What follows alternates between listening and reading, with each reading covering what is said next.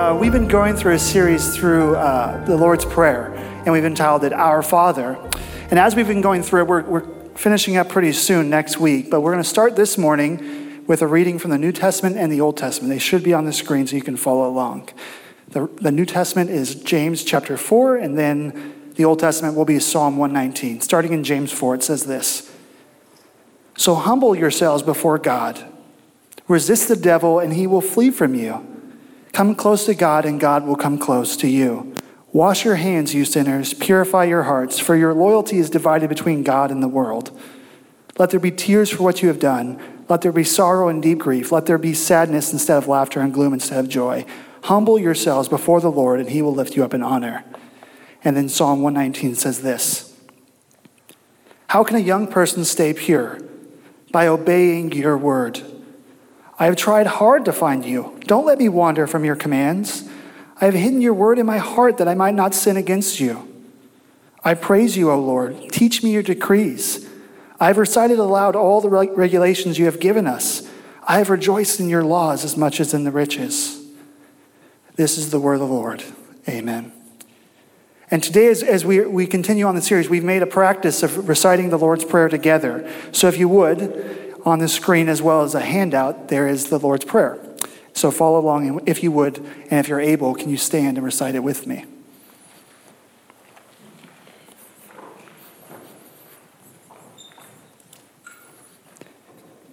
"In this manner, therefore, pray. Our Father in heaven, hallowed be your name. Your kingdom come, your will be done on earth as it is in heaven. Give us this day our daily bread, and forgive us our debts as we forgive our debtors. And do not lead us into temptation, but deliver us from the evil one. For yours is the kingdom and the power and the glory forever. Amen." You may be seated. Father, this morning, God, as we open up the scriptures, God, would you open up our eyes? Lord, many of us, we've been coming to church for years, and we kind of got into the rhythm of expecting a talk in between the good songs. And when we get into the practice maybe of writing down some notes and remembering today and forgetting tomorrow, God, would you just open our hearts and not let the enemy steal this word you have for us this morning? God, would we be open to what you want to teach us? May our hearts be moldable for your spirit to move us. God, may none of us walk away from encountering you and being the same. God, you have so much better plans for our lives than us. So many better plans for us than just making it through another Sunday and through another week. God, you want us to see that you can fulfill our lives and give us purpose. Another Sunday. May this morning, God, may we walk away changed.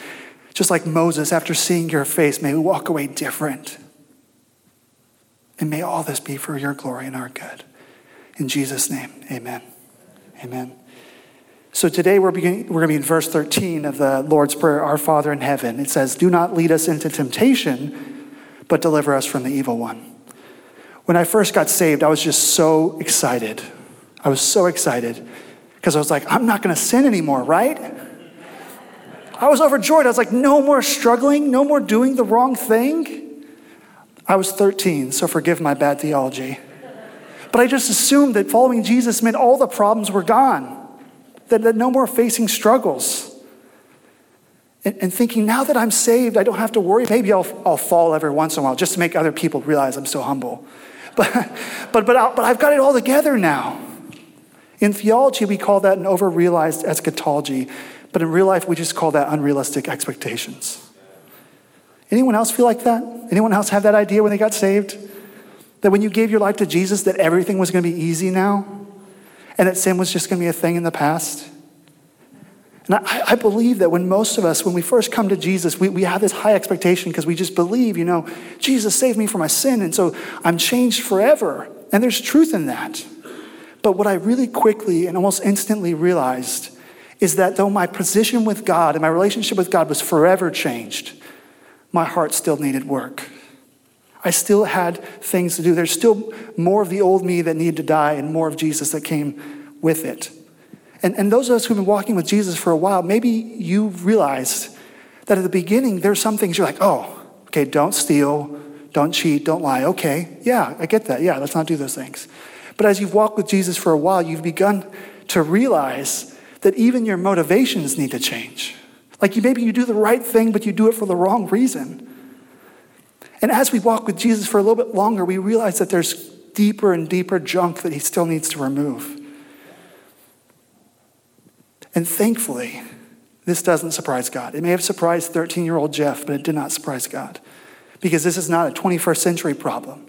Jesus in the Lord's Prayer, the prayer that he taught his disciples, he prioritized the expectation to pray against temptation. The expectation that we will face temptation. But what does temptation mean? Just a quick definition. The temptation is the pull to following after things that don't follow the way of Jesus. Temptation is the pull towards sin. Temptation is the desire to do things outside of his will. It's not sin itself. Let me be very clear. You can be tempted to do wrong and not be sinning. But temptation unchecked leads to sin. So where does it come from? Where does temptation come from? How do we pray against temptation? And how do we practically resist it as well? Those are some of the questions I hope to answer this morning. But just to recap you, if you have missed some of our series, is that we've been looking at the priorities and practices that Jesus lays out in the Lord's Prayer. These are the priorities that we should embody in our prayer life. We have seen Jesus' emphasis on whom we're talking to, not just the content of the prayer, but the person that we're talking to. And that his will and his kingdom would be a priority in our life. That we would pray constantly for God's will to be done in heaven, on earth as it is in heaven, in La Crescenta as it is in heaven, in Jeff's life as it is in heaven. And then we thank him for our daily provision, asking each day for what we need. And then last week, as Pastor David pointed out, that we would be a people of forgiveness who reflect the forgiveness we've received. And all of these aspects are so important in helping us see a new way of seeing prayer. That prayer is not asking for something from God, but having a relationship with God.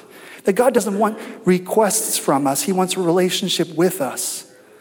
Yet, yes, we should ask everything we need from him. That's important. That's asking for your daily bread. And yet, God doesn't just want us to stop at requests. He really wants a relationship. The best result of prayer is not getting things from God. It's getting God. That's the best result of prayer, is getting God.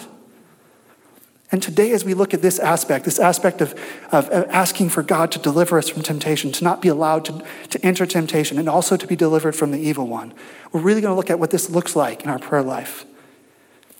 But this should strike us as important. Yes, most of us know that we're tempted to do the wrong thing, right? Any one of us in here who has ever tried to not eat cookies for a week knows what I'm talking about. Especially when your wife is a really good baker, no offense.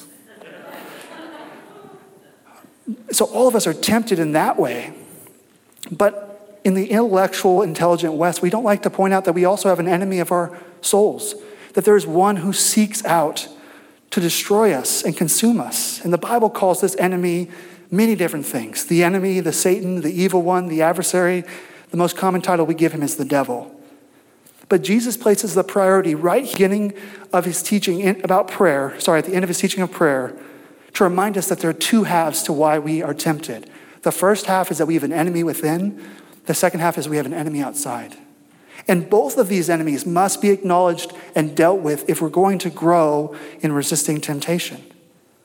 When we sin or fall short of God's commands and expectations, we are doing so because we have a sinful nature and an enemy who capitalizes on it.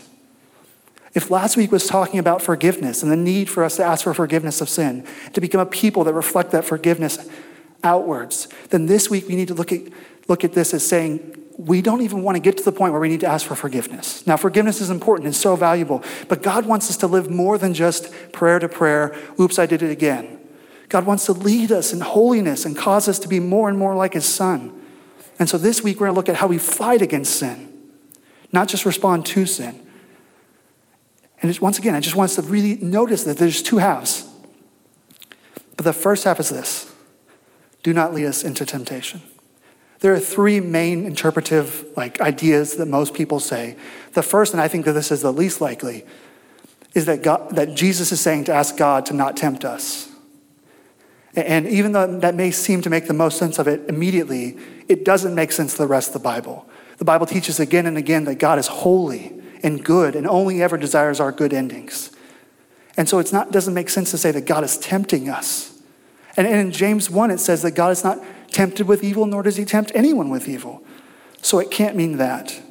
The second possible interpretation is this, is that it says that do not let us be tested beyond our control. Do not allow so much suffering and trouble in our lives that we walk away from you. That the idea is that God allows tests in our lives. There's a difference between tests and temptation. We don't have time to get into that today. But the idea is that the request is to not be tested beyond what we can handle. And even though I agree with the theology of that, I don't think it makes sense in connection with the second half, which is to deliver us from the evil one. So the third, and I think the most probable meaning of this, is exactly what the psalmist says in Psalm 119. Do not let me wander from your commandments. Or another translation says, do not let me sin against you. When I first started college in Riverside, I started a little late, and a little late is, I started at 21, so I wasn't super old, but 21 is old at the time. But anyways, so when I first got to college, it had been a few years since I had been in school, and I'd kind of gotten out of the habit of studying and showing up to class on time. I loved my classes. I really loved them. But when I saw an opportunity for an excused break to go to a conference, I was like, sign me up. Let's go. Let's get a couple days off. Let's go to this conference. I don't even remember what the conference was about. It was good, I'm sure. I'm sure that lots of people got a lot out of it. But one thing I do remember is this very specific breakout that was taught by David Nasser. And Nasser is a Persian Christian who converted from Islam to Christianity. And he was telling his story of how he became a follower of Jesus and how he converted away from Islam into following Jesus and what it cost him. And talking to us really about the cost of discipleship and what it meant to be a follower of Jesus. And as he was telling us this story about when he was going to speak at a conference. And as he was leaving to go to the airport, his son stopped him. And because he wasn't by LAX, he could stop and talk. So his son says, Dad, don't go. Don't leave. Don't go to the conference. Stay home with me. Let's play games. Dad, don't go to the conference. Dad, stay with me. What do you think his response was? Son, I'm the dad. You're the child. I tell you what to do. Don't you dare command me. No, of course not. No good dad would say that. His child was being blunt with him because he wanted to spend more time with him. The son realized that his position in relationship to the father could change the tone he had with his father. And Nasser called this irreverent reverence. The idea that children can speak boldly to their fathers. And that we as God's children can speak boldly to God. In the Old Testament, when it says in Psalm 119, do not let me sin against you, it's a command. It's using the strongest possible tone in the language. Do not let me sin against. It's almost like yelling at God. Don't let me sin against you. And this is what Jesus is saying, that we can speak to God with this kind of strength and force and boldness, not because we can tell God what to do, but because like good kids, we're like, God, don't let me do the thing that disappoints you. Don't let me run away from you. Don't let my temptation take me further from you. I've been there. I know what it's like to be away from you. God, don't let me go back there. God, don't let me sin against you. Don't let me disappoint you again. Not that God is easily disappointed with us, but because we love being in right relationship with him. Our sin indeed may be breaking God's law, but it's also breaking our Father's heart. And Jesus wants us to recognize this, not so that we feel guilty or ashamed, but so that we love him more than our sin. Temptation is the lie that God doesn't know or want what's best for us.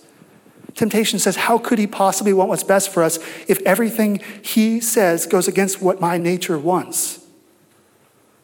But the way of Jesus that calls us into obedience isn't to make us moral beings.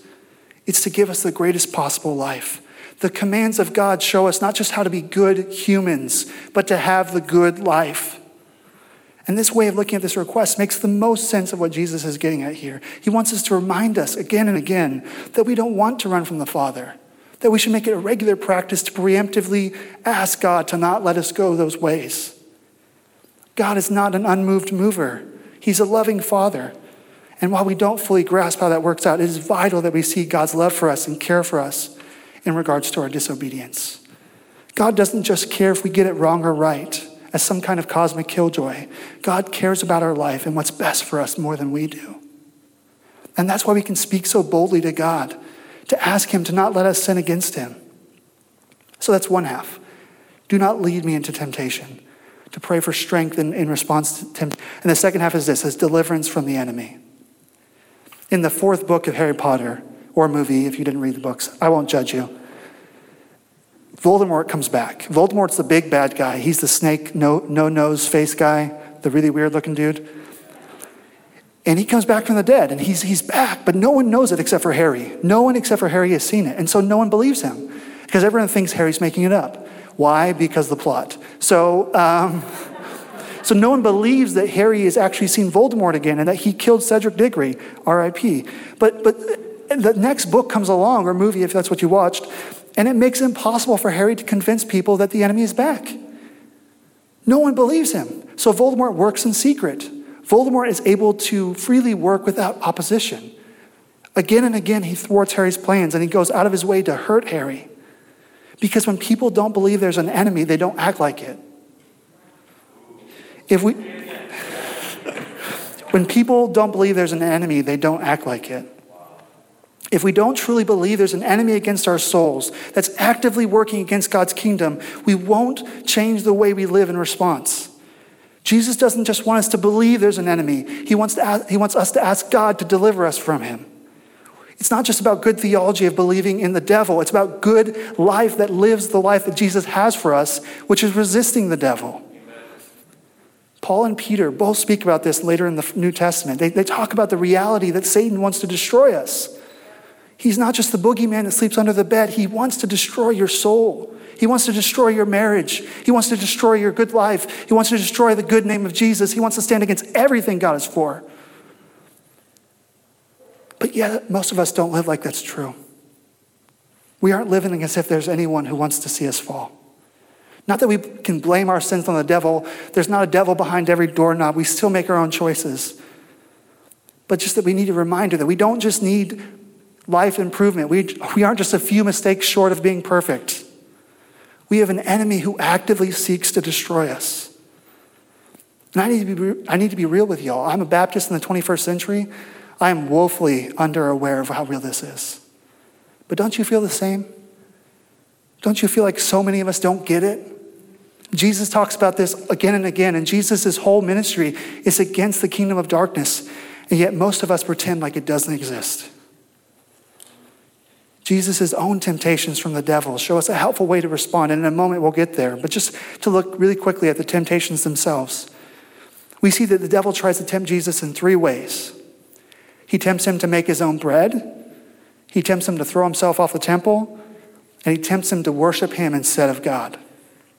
In each of these three ways, there have been many books written about the different layers to this. We could look at this in regard to Israel's temptations in the wilderness. We could look at this in regards to 1 John. We could look at this in regards to Adam and Eve in the garden. And each of those lenses are important, but there's not enough time today to get to them, and I won't go that far. But they also line up with what Jesus has already taught us to pray. Just think about it. Jesus is tempted to not trust God's provision, to not trust God's will, and to not worship God alone. It's an inverted order, but it's the exact same thing Jesus is telling us to pray for. He is tempted to make bread instead of trusting God to sustain him, asking for daily bread. We see Jesus is tempted to throw himself off the temple so that everyone will know that he's Messiah before God's timing, which is in opposition to God's will. And finally, Jesus is told that if he worships Satan, he can have the crown without the cross. Hallowed be your name. So in every way that Jesus is tempted, Jesus is teaching us to pray in regards to temptation. So the whole prayer is actually resistance to temptation, if we're looking at it correctly.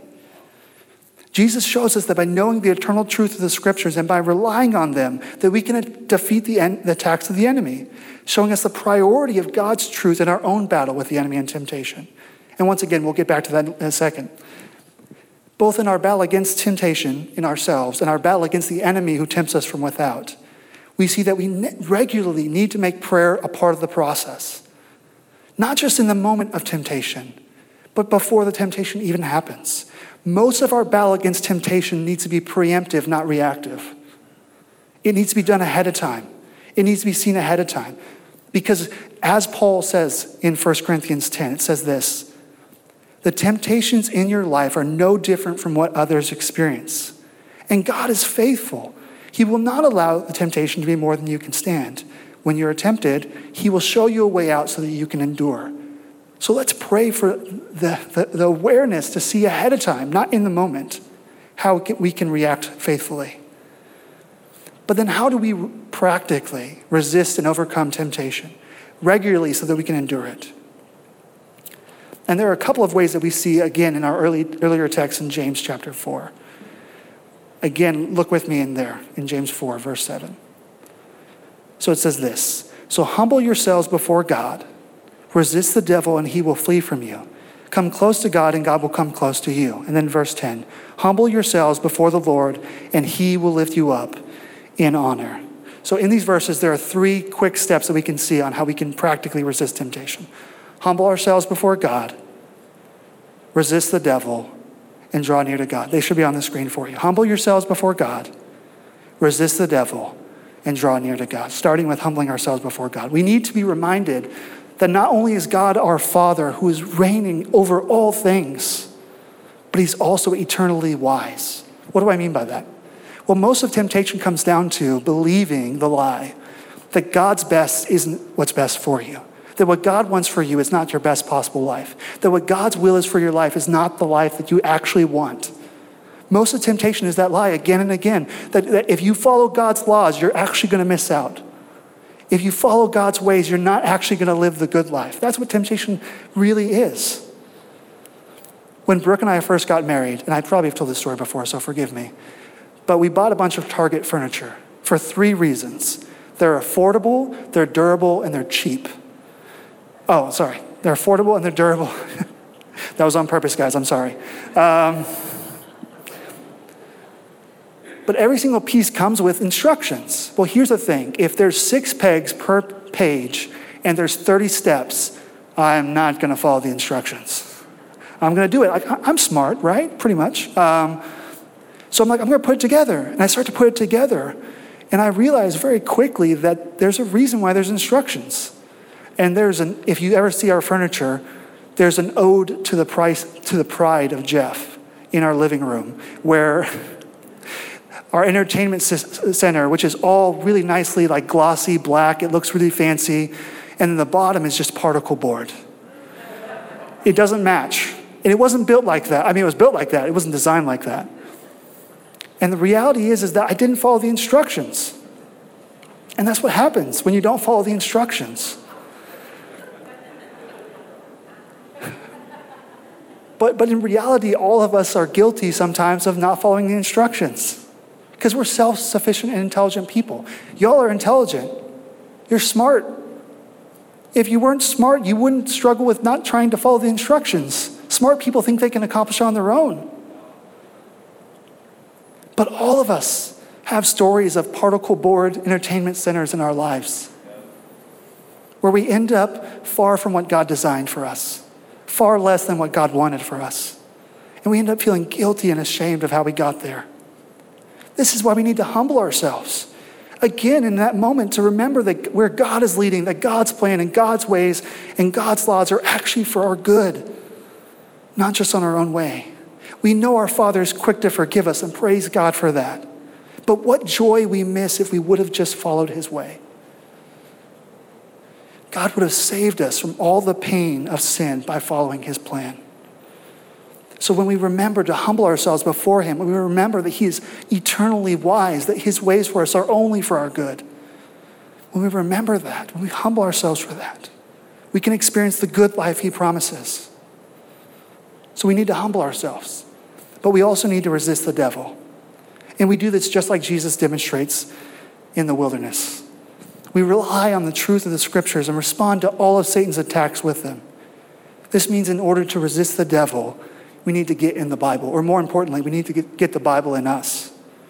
Just like the psalmist says in 119, I have hidden your word in my heart that I might not sin against you. The enemy will try to lie to us and drag us away from the way of Jesus, but the scriptures point us eternally again and again back to the way of Jesus. This is why scripture memorization is so important. It's one of the most important spiritual disciplines that I think we often neglect. We leave it just for Awana. But let me tell you, scripture memorization in Awana should be practiced for us every day. We should get that scripture in our heart because that's how we'll resist the lies of the enemy. When we aren't hiding scripture in our heart, we will rarely recall it in our temptation. So I encourage you, just take a moment. Where do you find yourself struggling most often? Where are you most tempted? Where are you most likely to give into temptation, to the lie that Satan says? Or maybe it's your flesh. What if you were to find a promise in response to that? A promise from God in response to the lie the enemy is telling you? Do you fear loneliness? In Matthew 28:20, Jesus says, I am with you always, even to the end of the age. Do you fear lack?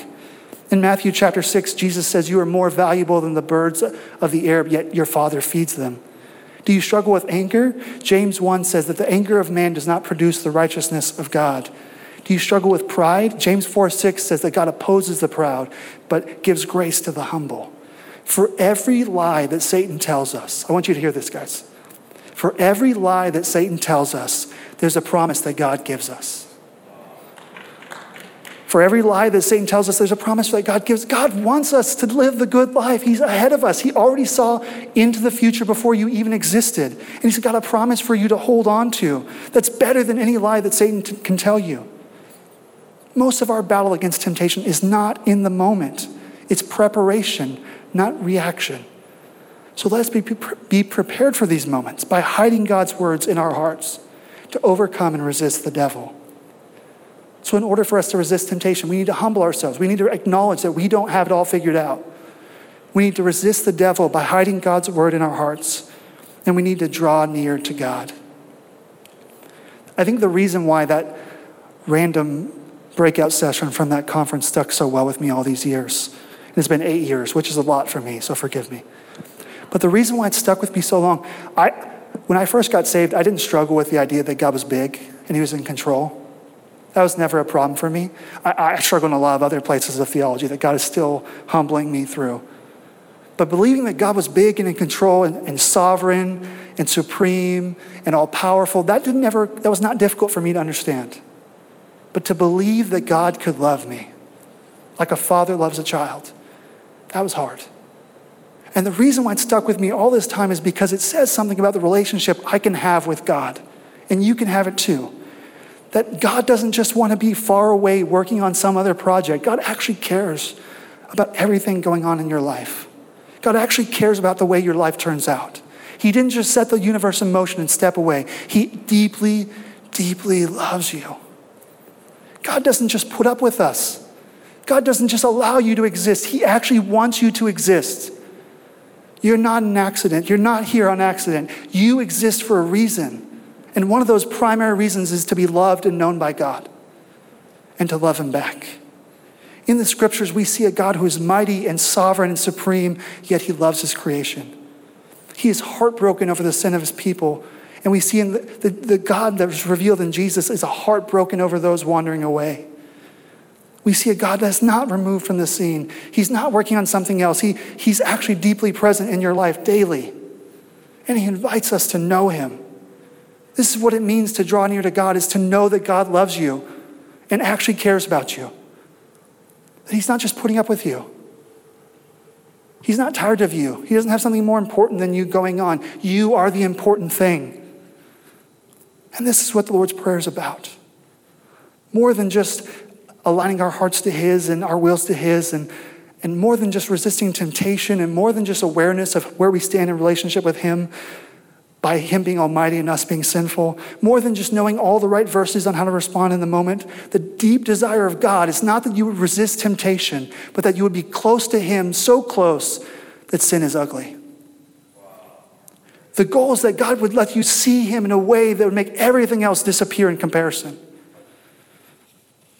Resisting temptation is the result of the right relationship, not the goal. It's not the goal. Friends, if only we could have the right view of God, it would change how we live every day. God desires you to have the best possible life, the good life.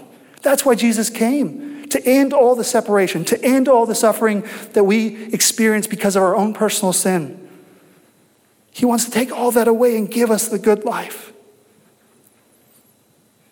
But whenever we're actually staying near to him, when we're drawing close to him, when we truly draw close to him, sin really does become ugly.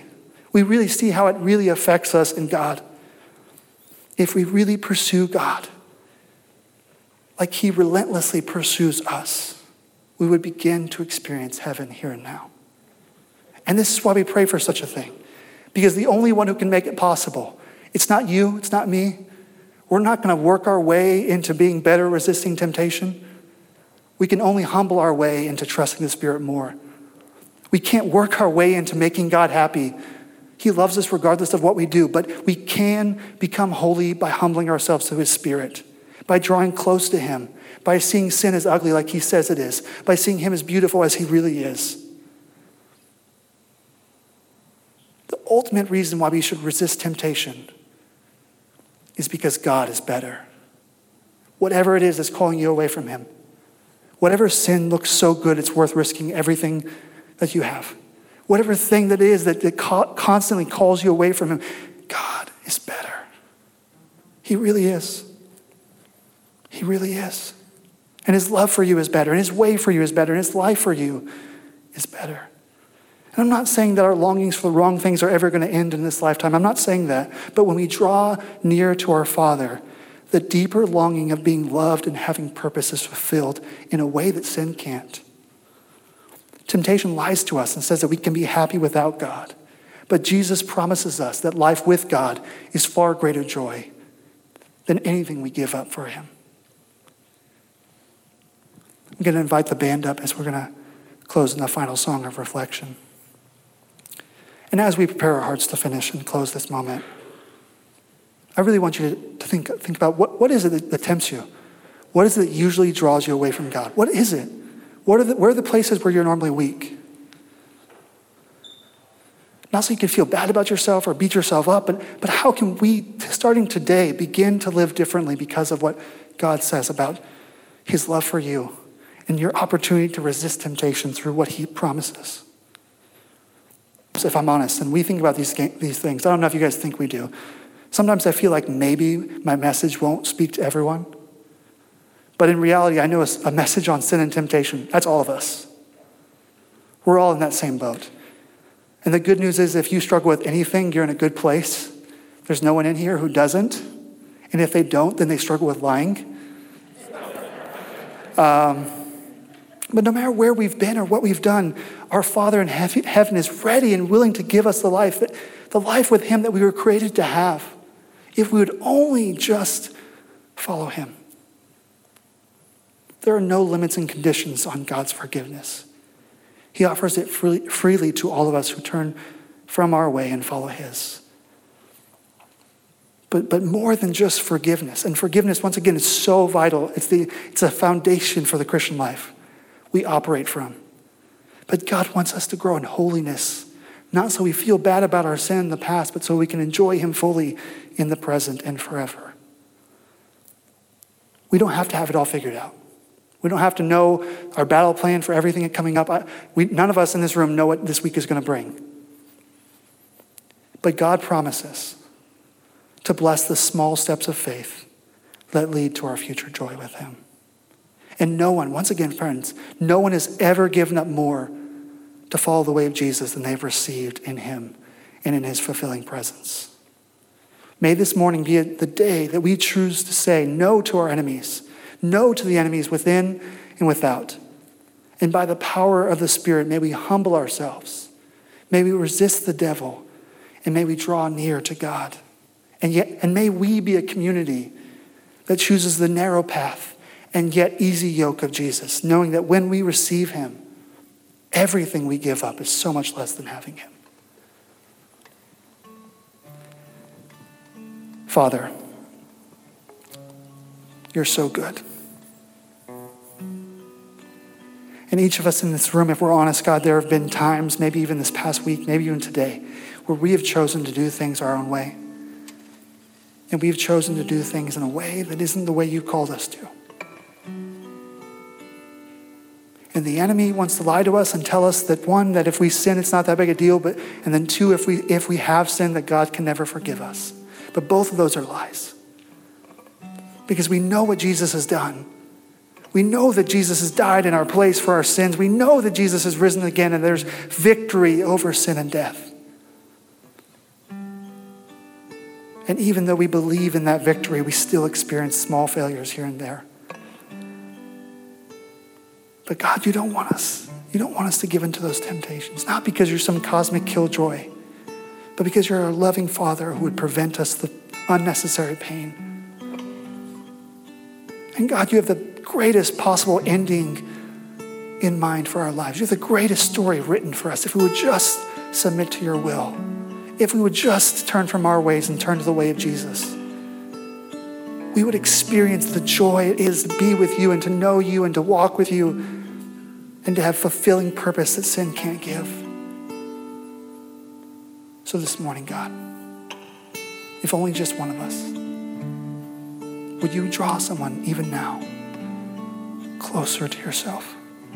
Would your Spirit illuminate things that we've been struggling with for years? And what would you help us find a person or a promise that would help us walk through this battle? But most of all, God, maybe walk away not forgetting that you love us and your will for us is only ever for our good and for our peace. And we thank you that you love us and you've done everything possible to make the relationship with you possible. So we thank you. We're so grateful for who you are, God, and that you love us. In Jesus' name.